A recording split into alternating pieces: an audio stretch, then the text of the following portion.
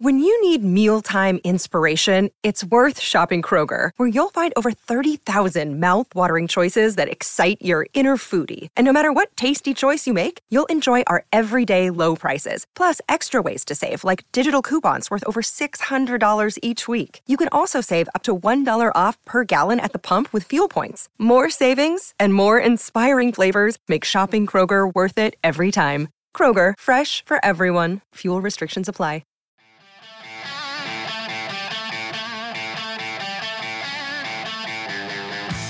It's time for the VolQuest podcast, where we dissect the biggest news items of the week. Hey, good Tuesday morning, everybody. Welcome into the VolQuest podcast. I'm Eric Kane, alongside Austin Price, Rob Lewis, and Brent Hubbs. Big thanks, as always, to Exterior Home Solution. If you need roofing, siding, windows, or a garage, contact Exterior Home Solutions today. They've been local and trusted since 1999. That phone number for a free estimate is 865-524-5888. You can always see them online at exteriorhomesolutions.com. Guys, it was a bad weekend for Tennessee on the road at Missouri, 36-7, the final score. We've spent the last couple of days recapping that in word form over on the website, volquest.com. But Austin, overall, a couple of days out, you've had time to sit and stew on it. What happened for Tennessee? What was the biggest issue for Tennessee and why that was such a lopsided defeat? No juice.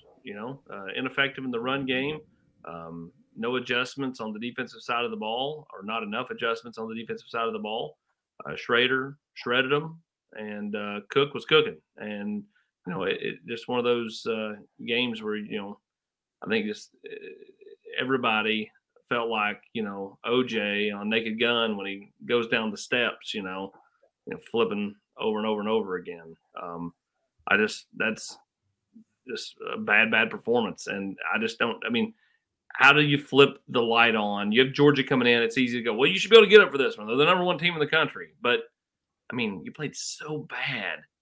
Like, how do you get the momentum flip back to where you're competitive against a Georgia team that has clearly had their number the last couple of years? Rob, you look at the defeat, and of course Tennessee's defense was not good, but offensively it was a Tennessee low of 7 points for Josh Heupel, the worst defeat in Josh Heupel's head coaching career. You had 3 turnovers, a couple inside the 50. Tennessee could not run the football. Offensively, it was a nightmare, just like it was defensively. Yeah, I don't have probably a lot of different thoughts than anybody else, but I would go back and forth to whether was this more shocking than what happened at South Carolina last year. And I think, with a couple of days to reflect on it, I think this one was, because at least, Tennessee under Josh Heupel has an identity, and that identity is they score points. This offense isn't last year's offense, but they still, I guess my point is, 1 year after scoring damn near 50 points a game, you go to Columbia, and you're the highest scoring team in college football. You go to Columbia and you can't hit double digits against Missouri. That really blows my mind when you think about it. And that's why, what Schrader did, what Missouri did to Tennessee's defense, also eye-opening. But, the fact that, they're sitting there before the last drive of the fourth quarter, they have 42 yards rushing. And that to me was just, I couldn't believe it. I was stunned about a lot of things on Saturday, but the complete lack of, being able to run the ball was stunning. Based off, this isn't the last week of September. We've seen Tennessee run the football against good SEC defenses for, going on 3 months now, and they just got stonewalled. I was taken aback. The good news, however, is that next year Tennessee doesn't play in Columbia, Missouri, or South Carolina at all. Rob's question just now is a great question. Were you more surprised by last year or this past weekend? Well, I think it's a great debate. I've had this debate with a lot of friends who have texted me, and last year's was more damning because of what was on the line, but it was not as thorough. Last year's offense put up nearly 600 yards against South Carolina. Yeah, and that's my point. All over the place. It wasn't like, it was last year in Columbia, South Carolina was the meltdown of all meltdowns defensively. Okay. You let a team that couldn't do anything on offense for the previous month just go up and down the field on you. But you went up and down the field on them as well. This one on Saturday was different because you couldn't get off the field on defense, and then you couldn't do anything on the offensive side of the field either. That's the first time in the Josh Heupel era that both sides of the ball were just really, really bad for 60 minutes of football. And that's where it's at. I mean, you look at it, and listen, I know, you can, and I had this question on the board on Monday for discussion. You can talk about stats and this, that, and the other. You didn't, that game was still Tennessee's, it's 22-7 in Tennessee's and Missouri territory, and they're going to be inside the 10 if not for a holding call, right? So you're one possession away, you can be back in it. Defensively, you let them convert 65% of their third downs. So you never helped yourself defensively by getting off the field. And then offensively, I mean, you go on the road in this league against somebody of some decent quality, and Eric, you have nearly 100 yards of penalties and 3 turnovers. I got a news flash for you. You're not going to win the football game. And that's what happened to Tennessee on offense. They didn't give themselves a chance offensively because of all the self-inflicted wounds that they had, and they didn't help themselves defensively because they couldn't get off the field. And I think it just goes back to something we've said a couple of times already this season. This offense is not explosive enough to kind of hide those warts, to overcome those penalties, to when one phase of your offense is being shut down or being severely limited, Tennessee's not good enough to kind of overcome that. I look back at the 2021 game at Alabama where Tennessee rushed for like 45 yards or whatever. Tennessee was still in that game late in the game until Alabama ran away with it because you had Hendon Hooker and because the passing game was effective and all that. This year there's not that. When nothing is going right, when your offense is being shut down for the most part in the traditional running game, like it was Saturday, and the penalties hurt you, you can't overcome that. Now, Tennessee did a little bit at Alabama when they couldn't run with the tailbacks because Joe Milton was more a factor in the run game. He was not, and again, situational penalties, back it up, all that type of stuff had stuff to do with it. That just wasn't the case on Saturday. It was just a really, really bad football game, but I think one message is clear, Austin, as we heard Monday and really even Saturday night from Josh Heupel. You gotta check the tape. You got to try to learn from it and apply it, but you got to move forward. And there's a sense of urgency now, especially with these seniors, because you have 2 games left, one being against the number 1 team in the country, and then Vanderbilt to finish off this regular season and try to end on a high note. Yeah, I mean, you've got 2 opportunities, and you're right. I asked Jacob Warren about that on Monday.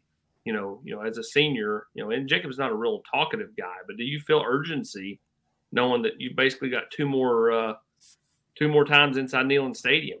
And he said yes. I mean, if it matters to you at all, this is where you got to kind of pick yourself up by the bootstraps, because Georgia's gonna come in here and they're gonna try to run you out of the stadium the same way they ran, Ole Miss out of Sanford Stadium this past weekend, 52-17. Now it's a road game, different environment, but they're gonna come in here, thinking, hey, this is no big deal. We'll ho hum, we'll pound them just like Missouri pounded them, and that's the team that beat Missouri. So Tennessee's gonna have to bring everything they got, shoot all the bullets in the chamber, and see what happens. Well, the first thing to me they're going to have to do, Rob, is they're going to have to be able to handle some adversity and keep it a 60-minute fight. They've got to quit letting mistakes compound upon themselves if they're going to be in a football game where they're an underdog and nobody gives them a chance to win. Yeah, and it felt so – I don't know if this is exactly the perfect response, but, it kind of felt like they did deal with adversity on Saturday because – I kept looking at the scoreboard like, my God, they're still in this game.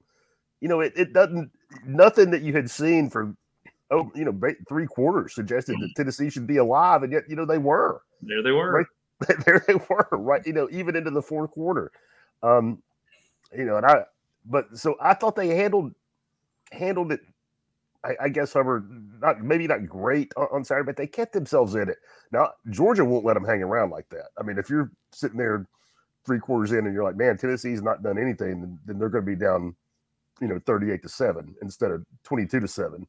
But, I thought they kept fighting and scratching on a day when, they clearly didn't have it until it just, kind of all snowballed there late in the 3rd quarter. And to me, Eric, that beckons the question, if you're looking at this thing and you talk about watching tape, flushing it, and move on, is your takeaway from it of well, we played as bad as we did and still had a chance in the fourth quarter to win, and that's how you look at it. Or do you look at it and go, man, we were really bad from the start and just played really poorly all the way through. And we were really fortunate to have a chance to be in it in the fourth quarter because Missouri couldn't put us away. I mean, I think it's an interesting approach to how you look at this when you self-evaluate it and you self-scout it moving forward.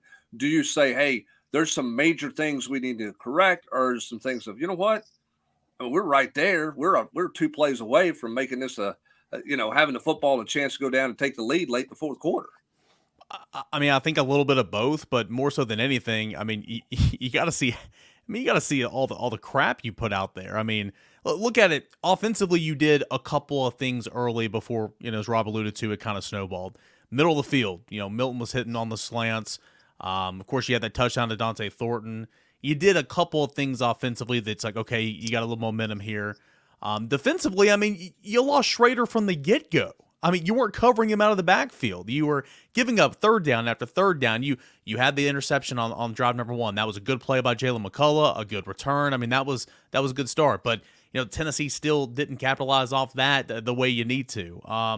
So I think it's a little bit of both. You can look at it and say, man, for as bad as we were, we're still in this game in the fourth quarter. Or, I mean, you better go with the mindset of, oh, I did that wrong. Oh, that misalignment here, that's why you missed that. Oh, I over-pursued that play. That opened a big old, crease lane that he could cut back and run through.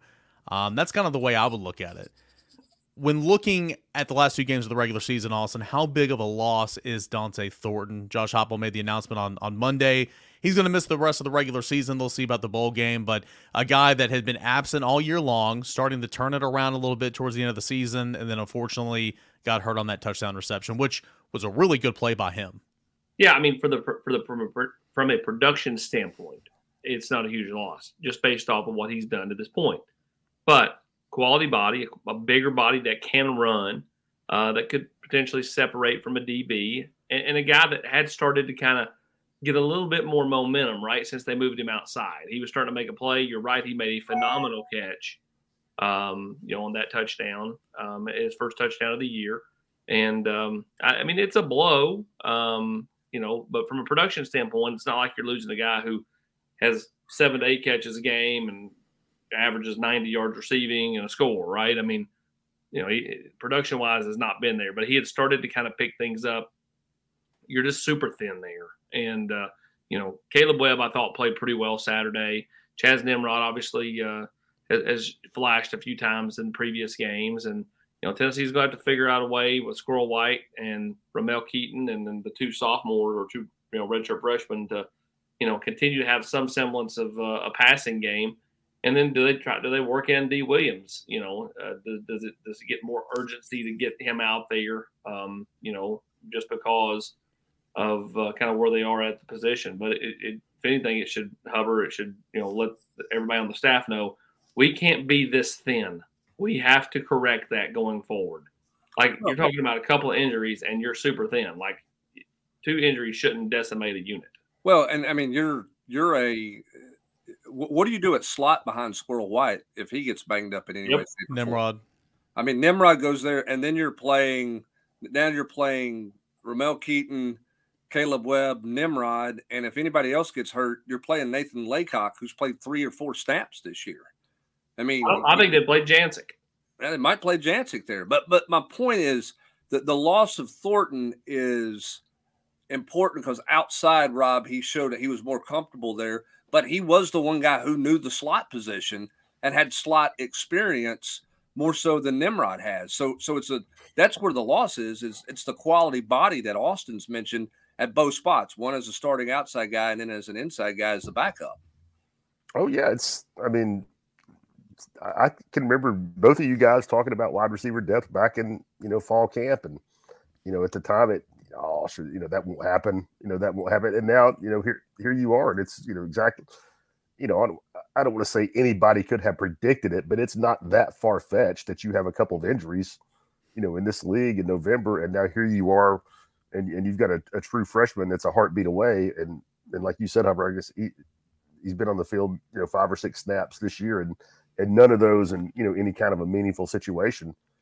And you're going against what I would say is probably pretty clearly hands down the best secondary in the SEC this week. I mean, it's less than ideal.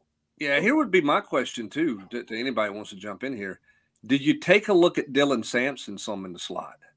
But because I mean, he's not getting a ton of carries. What did he get? 5 touches on Saturday, something like that. I mean, he's not. I mean, he had the great fourth quarter at Kentucky, but he's been kind of your third guy, and you've got a little bit of depth at the running back position.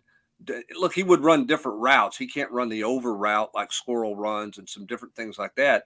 But do you look at trying to steal some snaps here and there with him at the slot position moving forward? AP, of this short of a turnaround, I would say no. I mean, you'd likely to see D. Williams because he's at least been at the position for 5-6 weeks. I see what Brent's saying, but maybe like going to the bowl game if you're still in the situation. But with this short of a turnaround, I would say probably not. You more likely see D. Williams, right? I don't know. I think that they're just going to, kind of hope and pray that, nobody gets injured and they don't have to even go down that route. I mean, the first couple of years they rolled with 3, maybe 3.5 guys total, as is. Now this year they've had to expand a little bit with that because of injuries and such. But I just think it goes back to, you look at the whole offensive side of the ball minus running back, and you can see deficiencies, depth at wide receiver, depth at tight end. Now they've stayed healthy at tight end. Jacob Warren has stayed healthy his senior year, which is great for that kid because he's had some nicks and bruises through his career. Callan Castles has been healthy, so they've not had to really go to the well with a younger guy like Ethan Davis, who they like a lot. But they're still super thin there. And then at offensive line, now they've taken 1 million offensive linemen, but I mean, how many of them actually do they have faith in to throw out there? I would tell you not many, because I mean, there they were 4 and 5 minutes to go Saturday, down 30 points, and yet they had everybody in. The only reason Addison Nichols came in was because Ollie Lane went down. Like, I just, some of the substituting when you're down 30 makes, lack thereof substituting makes no sense to me. But to me, there's a real, I think a glaring need on the offensive side of the ball for either more depth or more quality players. I want to ask you guys some questions that we've been getting a lot on the board the last couple of days. But before that, a quick word from our friends and presenting sponsor of the VolQuest podcast, that is Exterior Home Solutions. Life happens, and damage to your home can be extremely stressful. That's why it's important to find someone who offers efficient, quality work with financing options. Exterior Home Solutions, they value not only family, but community. And they're who I call when life happens, and you should too. A big thanks, as always, to our friends Exterior Home Solutions for making this coverage possible. Again, that phone number for a free estimate, 865-524-5888. All right, guys, a lot of questions we've been getting on the board since Saturday night, Sunday, Monday, on into Tuesday, has been, all right, with the SEC East off the table, kind of what are you playing for? We talked about this a little bit on the Rocky Top Rewind, Brent. Pride, better bowl game, NFL tape, all that type of stuff. I mean, those are the givens. What would you say, Brent, to the people saying, well, might as well for sure now make the move and go to Nico, make the move and play some young guys. You're seeing these young receivers playing. You're seeing these young linebackers, defensive linemen playing, a little bit of Ricky Gibson in the back end. So you're seeing a lot of youth kind of sprinkled in there now, out of necessity. But for Nico to get some reps towards next year, what do you say to that crowd now with 2 games left, Georgia coming to town and then Vanderbilt? Well, I think with the Georgia game, where you're at right now, you line up and you play with your best 11. You go play. You're playing the best team in the country at home. You got to do everything you can to make that a 60-minute fight. Now, if the game gets out of hand, gets away from you, then I think it's a different story. I think you could make the case, and Austin just did a second ago, but before the break, that your substitution pattern when you're down, 3 or 4 scores in the fourth quarter is kind of a head scratcher, right? So I think you can look at it and say, hey, if the opportunity is there, then certainly get those guys in. When you get into the Vanderbilt game, you're maybe having a different conversation. The answer to this might be different a week from now. I don't think you just suddenly say, hey, the number 1 team in the country is coming. Let's work in a bunch of young players who haven't played all year long into the second or third series of the football game against them. I don't see the win in doing that this week. Yeah, I mean, I would agree with that as well. I mean, Georgia's a really good football team. I don't care if you're playing them at home or away. I don't think it would be smart to say, all right, well, Nico, you go get the third series or the fifth series or whatever the case is. Vanderbilt, I agree with you. I think can be a different situation. But Austin, it's that precedent, right? Do you want to set that precedent saying, okay, well, if going to the SEC title game or the college football playoffs off the table, let's just go this complete youth movement? Because there were so many years, and I know it's a different time now. You got a new head coach, you're successful. So many years you were fighting for bowl eligibility around this time of the year. Do you want that to say, like, okay, well, when those things are off the table, you just want to go ahead and say, all right, thanks for your service, move aside, these young guys get in? Kind of what's that line you balance, I guess, is my question. Well, I think more than anything, I don't think you may say, I get a few fans maybe saying, bench Joe, play Nico. But, I think the biggest thing is like, is time and place in the game. Like if Tennessee's, playing Georgia Saturday and Georgia's up 3 or 4 scores in the fourth quarter, you should play a bunch of young guys because you need to see what they have and let them play. That's why I like Saturday. Like I thought it would have been beneficial for Nico, Addison Nichols, Ethan Davis, some of those younger guys to play the last 5-6 minutes of the game when you're down, 30 points, because that's road snaps. And it's not a great environment, but it's okay. Right. It would have been good and beneficial for those players to, see a road game and be on the field before next year when they have to go, to Norman, Oklahoma early in the year. I just think ultimately that, there is a fine line to walk. But at the same time, I think you've got to start to, work some of these younger guys in here, especially knowing that, this team has a shelf life of 3 more games. And, you need to kind of figure out what you have in some of these younger guys because the portal opens here soon. Some of those guys may look to leave. You may want to keep them or vice versa. And you also need to know what you need to go and address in the transfer portal. Rob, when you look at the Missouri game, I think a lot of people were frustrated at times with the play calling, kind of going back to that game. Tennessee rushed for a season low. Tennessee's rush attempts were at a season low as well. Do you think that first drive, that first quarter, maybe got Josh Heupel out of the rhythm of offensive play calling, he and Joey Halsley? Because, of course, you ran 3 plays in that first quarter. It's easy to sit there and kind of get antsy. Tennessee just abandoned the run, I felt like, way too early. Yeah, I guess you could make that argument, but also, I just wonder how frustrated they were by the lack of success. I'm not inside either of their heads, but golly, the longest run of the day came in the second quarter, 14 yards, and it wasn't like, I didn't feel like the backs were missing holes or missing creases. And I totally, get where some people could say, Jalen Wright had 7 carries in that game. What is that? I didn't see a lot of positive reinforcement there for the ground game. Anytime you have those, that kind of number at the end of the game and in your rushing totals, that criticism is going to be there, and especially when that's been your bread and butter.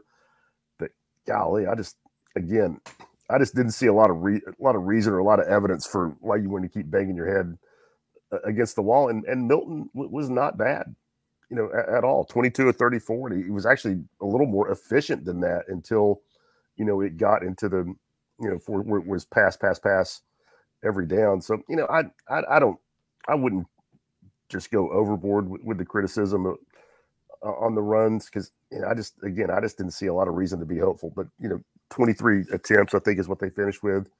That is pretty low, but probably the fourth quarter that wasn't really on the table. Well, down and distance took you out of that a little bit too. What you have 2 or 3 holding penalties, so suddenly now you're at 1st and 20 or 2nd and 20, changes a little bit of that. So I think that when you get back to the end and you look at it, the game wasn't as far away from you as you thought it would be. But man, for me, it's that opening drive of the second half is the one. Thank you, Hubbard. I just keep coming back to that one. When you talk about the game and as bad as you were and as bad as you just crap the bed, for lack of a better phrase, and that's not a good one to say, at the end of the first half to blow the opportunity to score points and to give up, just to gift 3 points to them. You still had a chance to start the second half. And that was the deadest, most disjointed start to a second half offensively that I can remember Tennessee having. That was just nothing about that felt good when they came down the steps out of the locker room. Nothing about that thing felt right to start the second half. You're telling me the option to the short side of the field was not the right call? I didn't like it, AP. I'm gonna be honest with you. I didn't like that. I didn't like that. I also didn't like the 85-mile-an-hour fastball on the 3-yard pitch. I didn't like anything about that scenario and about that setup there. Yeah, I mean, it was bad. I mean, to me, I said going at halftime, I said this, how hype comes out of the second half will be pivotal, and it was a bad first play call, and then just compounded from there. I'm a little surprised too that they haven't thrown a few more, and I know they haven't gotten a lot of pass interference penalties in their favor. I am a little surprised they haven't thrown kind of a couple more jump balls up to see what would happen. Because you look at it, Squirrel White made just a heck of a catch against South Carolina. He made another heck of a catch against Alabama. Dante Thornton makes a heck of a catch. I mean, they've won a bunch of 50-50 balls, or a good number of them. I'm surprised they haven't thrown more 50-50 balls. Particularly when the run game's just kind of stale and it's not going anywhere. Yeah. I'm surprised they haven't thrown one up to see if they get one. They took a shot in the second half and got the pass interference penalty because the guy just tackled Squirrel White there. I'm surprised they haven't taken a few more shots that way, even though guys wouldn't be 10 yards behind somebody wide open. Yeah, I agree. Again, you laid out some situations of guys have won one-on-one battles. One against Florida that I thought was really good was Dante Thornton, down the seam. I thought that was another really good one. Well, I'm surprised again, and again, I'm not a coach. I think I know football. There's a lot that I don't know, but I'm sitting there watching that game, and what I've gone back and reviewed a little bit. You could see, Rob, the adjustments that were made defensively at Florida when you were just getting pushed around the second quarter. Come out the second half, you saw some adjustments made. I didn't see many adjustments, at least to my eye, being made in this football game. They didn't want Brady Cook to throw over their heads, allowing all the underneath stuff, did not get Schrader out of the backfield hardly at all. There was a lot of just kind of status quo defensively, and that was kind of mind-boggling to me in this football game. Well, I would say that it got worse when you in the second half, or at least I thought Missouri, the ground game certainly got more efficient. No, I would, I'm not a coach and I don't know what went on at halftime, but no, I didn't feel like anything, really changed for the better for Tennessee in the second half. And I know, Hubbard, me and you have both written about it and talked about it. And I don't know if this is so much an adjustment as it is just a reminder, hey, watch out for this. Brady Cook with his legs just killed him. How many? There were 3 of those third down runs. They were all deep in Tennessee territory. They were all third, and I think the shortest one was 3rd and 6. And he pops loose for double-digit runs 3 separate times, twice in the first half. And then was that late in the third or early in the fourth? First quarter. First play of the fourth quarter. On the goal line. Okay, on the goal when he popped, it's 3rd and 10. He gets loose for 25. I don't know if that's adjustment maybe too strong a word, but after the first one in the first quarter, gather. But hey, rush lanes. You got to keep an eye on. Those were some huge plays, just huge. Oh, they were ginormous. The first one prompted a 20-play, 10-minute drive. That completely got you out of any kind of hopes of an offensive rhythm in the first half, and then the one that you had. And to start the fourth quarter, you got a chance right there at 22-7. You get to stop and force them to punt. You're thinking kind of the A&M type game. It's set up here. Maybe D can make a play, and hey, you get a little jump start of something that you need. The most puzzling thing about those runs to me was the fact that Tennessee wasn't blitzing. They weren't in man coverage where DBs had their backs turned to the quarterback running away from him, and he had they're in zone. But they were so deep with their linebackers in zone and so scattered out that they couldn't close and create a tackle there. Sometimes that happens in man coverage, but you don't see that happen very often in zone coverage. But boy, it seemed to show up quite a bit in those 3 opportunities. They may not have been in exact zone. It may have been a combination of some stuff, but there were a lot of guys facing the line of scrimmage when he took off running. They didn't have their backs turned to him, is what I'm trying to say. 3 sacks by Tennessee's defense, 5 tackles for loss in the first half. no sacks, 3 tackles for loss in the second half. Tennessee just wasn't making it a point to get back there and try to affect the passer. And it didn't banjo it, didn't spy it with a star player, a linebacker. I mean, again, there was just a lot that did not happen in that football game from an execution standpoint and a play calling standpoint, in my opinion. All right, quickly as we end here the last couple of minutes, let's look at Georgia. We'll continue to dive in and learn more about Georgia as the week goes on. But Austin, Georgia, 10-0, 7-0. Obviously, Georgia's who they've been the last couple of years. I think the biggest credit I can give to Georgia, I've said this a couple of times already this week, compared to the last 2 years, they're just good. And I think that's a testament of recruiting class, and good development. Lost a lot of name power, so is a lot of teams in the SEC and college football, but they're just all around a really solid football program. I mean, look at the stats. They're number 2 to LSU offensively in just about everything but rushing, where they're 5th. They're on defense. They're number 1 in the conference and everything, but where they're number 2 in defending the run. This is a good ball club, good at the line of scrimmage, better at wide receiver this year than they were last year. And of course, you got Brock Bowers, who missed a couple games, came back, caught a touchdown last week, and of course, he's going to play against Tennessee this week. Yeah, I mean, they are just getting better and better by the week, Eric. And I think that's the one thing you can say about Georgia and under Kirby Smart is they've routinely gotten better as the years went along, and Tennessee catches them right here near the end. Now, they do have the East wrapped up. They're coming off a bludgeoning of Ole Miss, and Tennessee has gotten bludgeoned by Missouri, and they just beat Missouri. So how much does the human element as 18 to 20-year-olds kick in and go, we're not really, this ain't no big deal. It's kind of like we had Aaron Murray on The Nation Sunday night, and, Chris said, well, you're going to give us a prediction on your way out the door. And he said, well, yeah, 35-17 Georgia. And Chris goes, so you're not taking Tennessee? And he goes, oh, God, no. And that's how he said it. I mean, that, and that, I think that'll be the mentality of Georgia's team.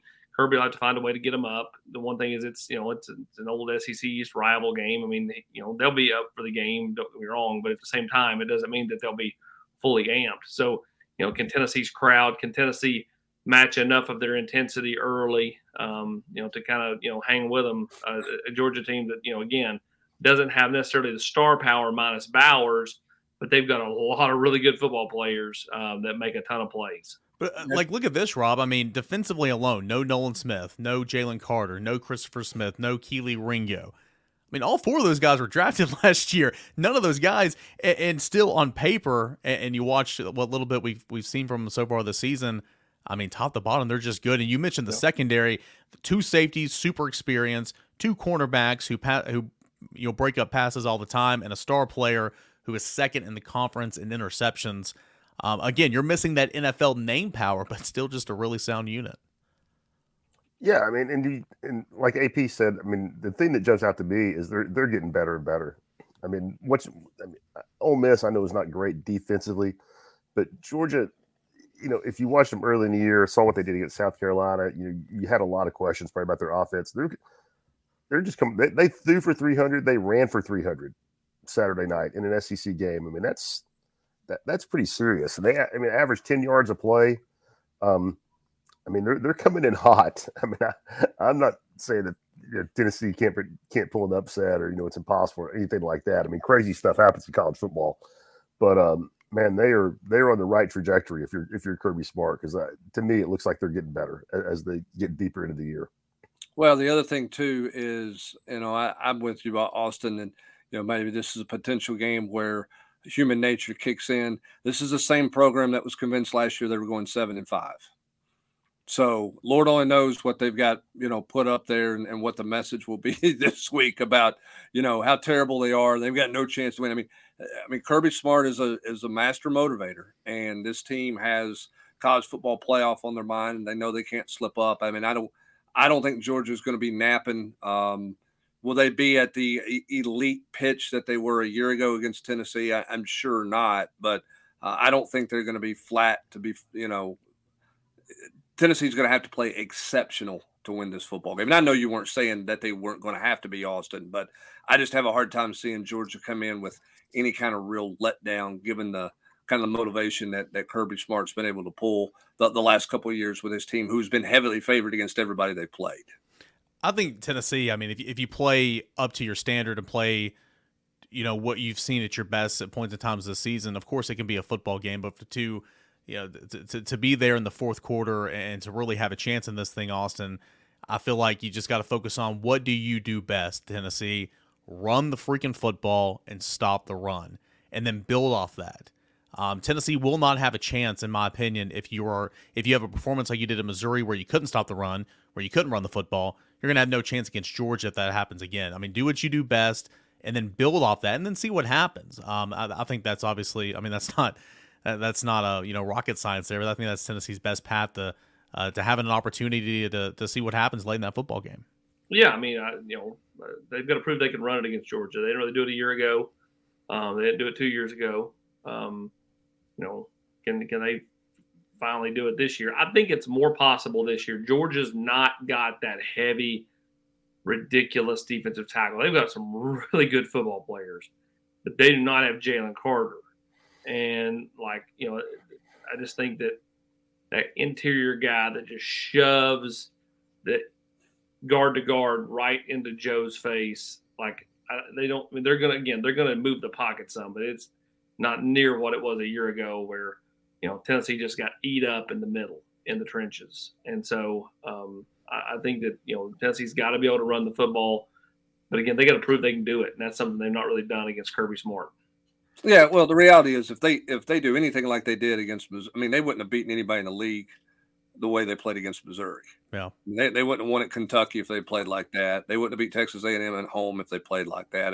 They got to flush that one and get that one behind them and get back to some kind of semblance of an edge like we saw the start of the Alabama game. And then you just got to stay in it, right? You just got to stay in it and throw a haymaker and take a haymaker and just kind of, to borrow a boxing analogy, you just got to extend the rounds. You can't get knocked out early, which means don't do anything crazy from a play calling standpoint, right? Don't turn the football over. Don't give them, cheap stuff, and just kind of figure out a way to stay in it. That's what they've got to find a way to do, and they've got to have the crowd help them on Saturday. And I think getting out of gates in this game is going to be of vital importance for Tennessee. It is Tennessee and Georgia. Dolly Parton is going to be in attendance. She made that known on Monday as well, so it's going to be a big one. CBS Kick, 3:30, and of course we'll have all the coverage right here at VolQuest.com. We got Tennessee-Georgia football coverage, tons and tons and tons to get to this week. We've got Tennessee basketball coverage, and there's no better time right now than to join VolQuest.com if you are not a member. $1 for 1 month or 50% off your first year annual subscription. That is this week only right here at VolQuest.com. No better time to come on and join our family. Great crossover season and a lot to be excited about if you are a Tennessee fan. For Brent Hubbs, Austin Price, Rob Lewis, I'm Eric Kane. As always, a big shout out and thank you to Exterior Home Solutions for making this coverage possible. 865-524-5888 and visit them online at exteriorhomesolutions.com. Appreciate you guys for joining us here on the Tuesday podcast. Enjoy the rest of your day, everybody.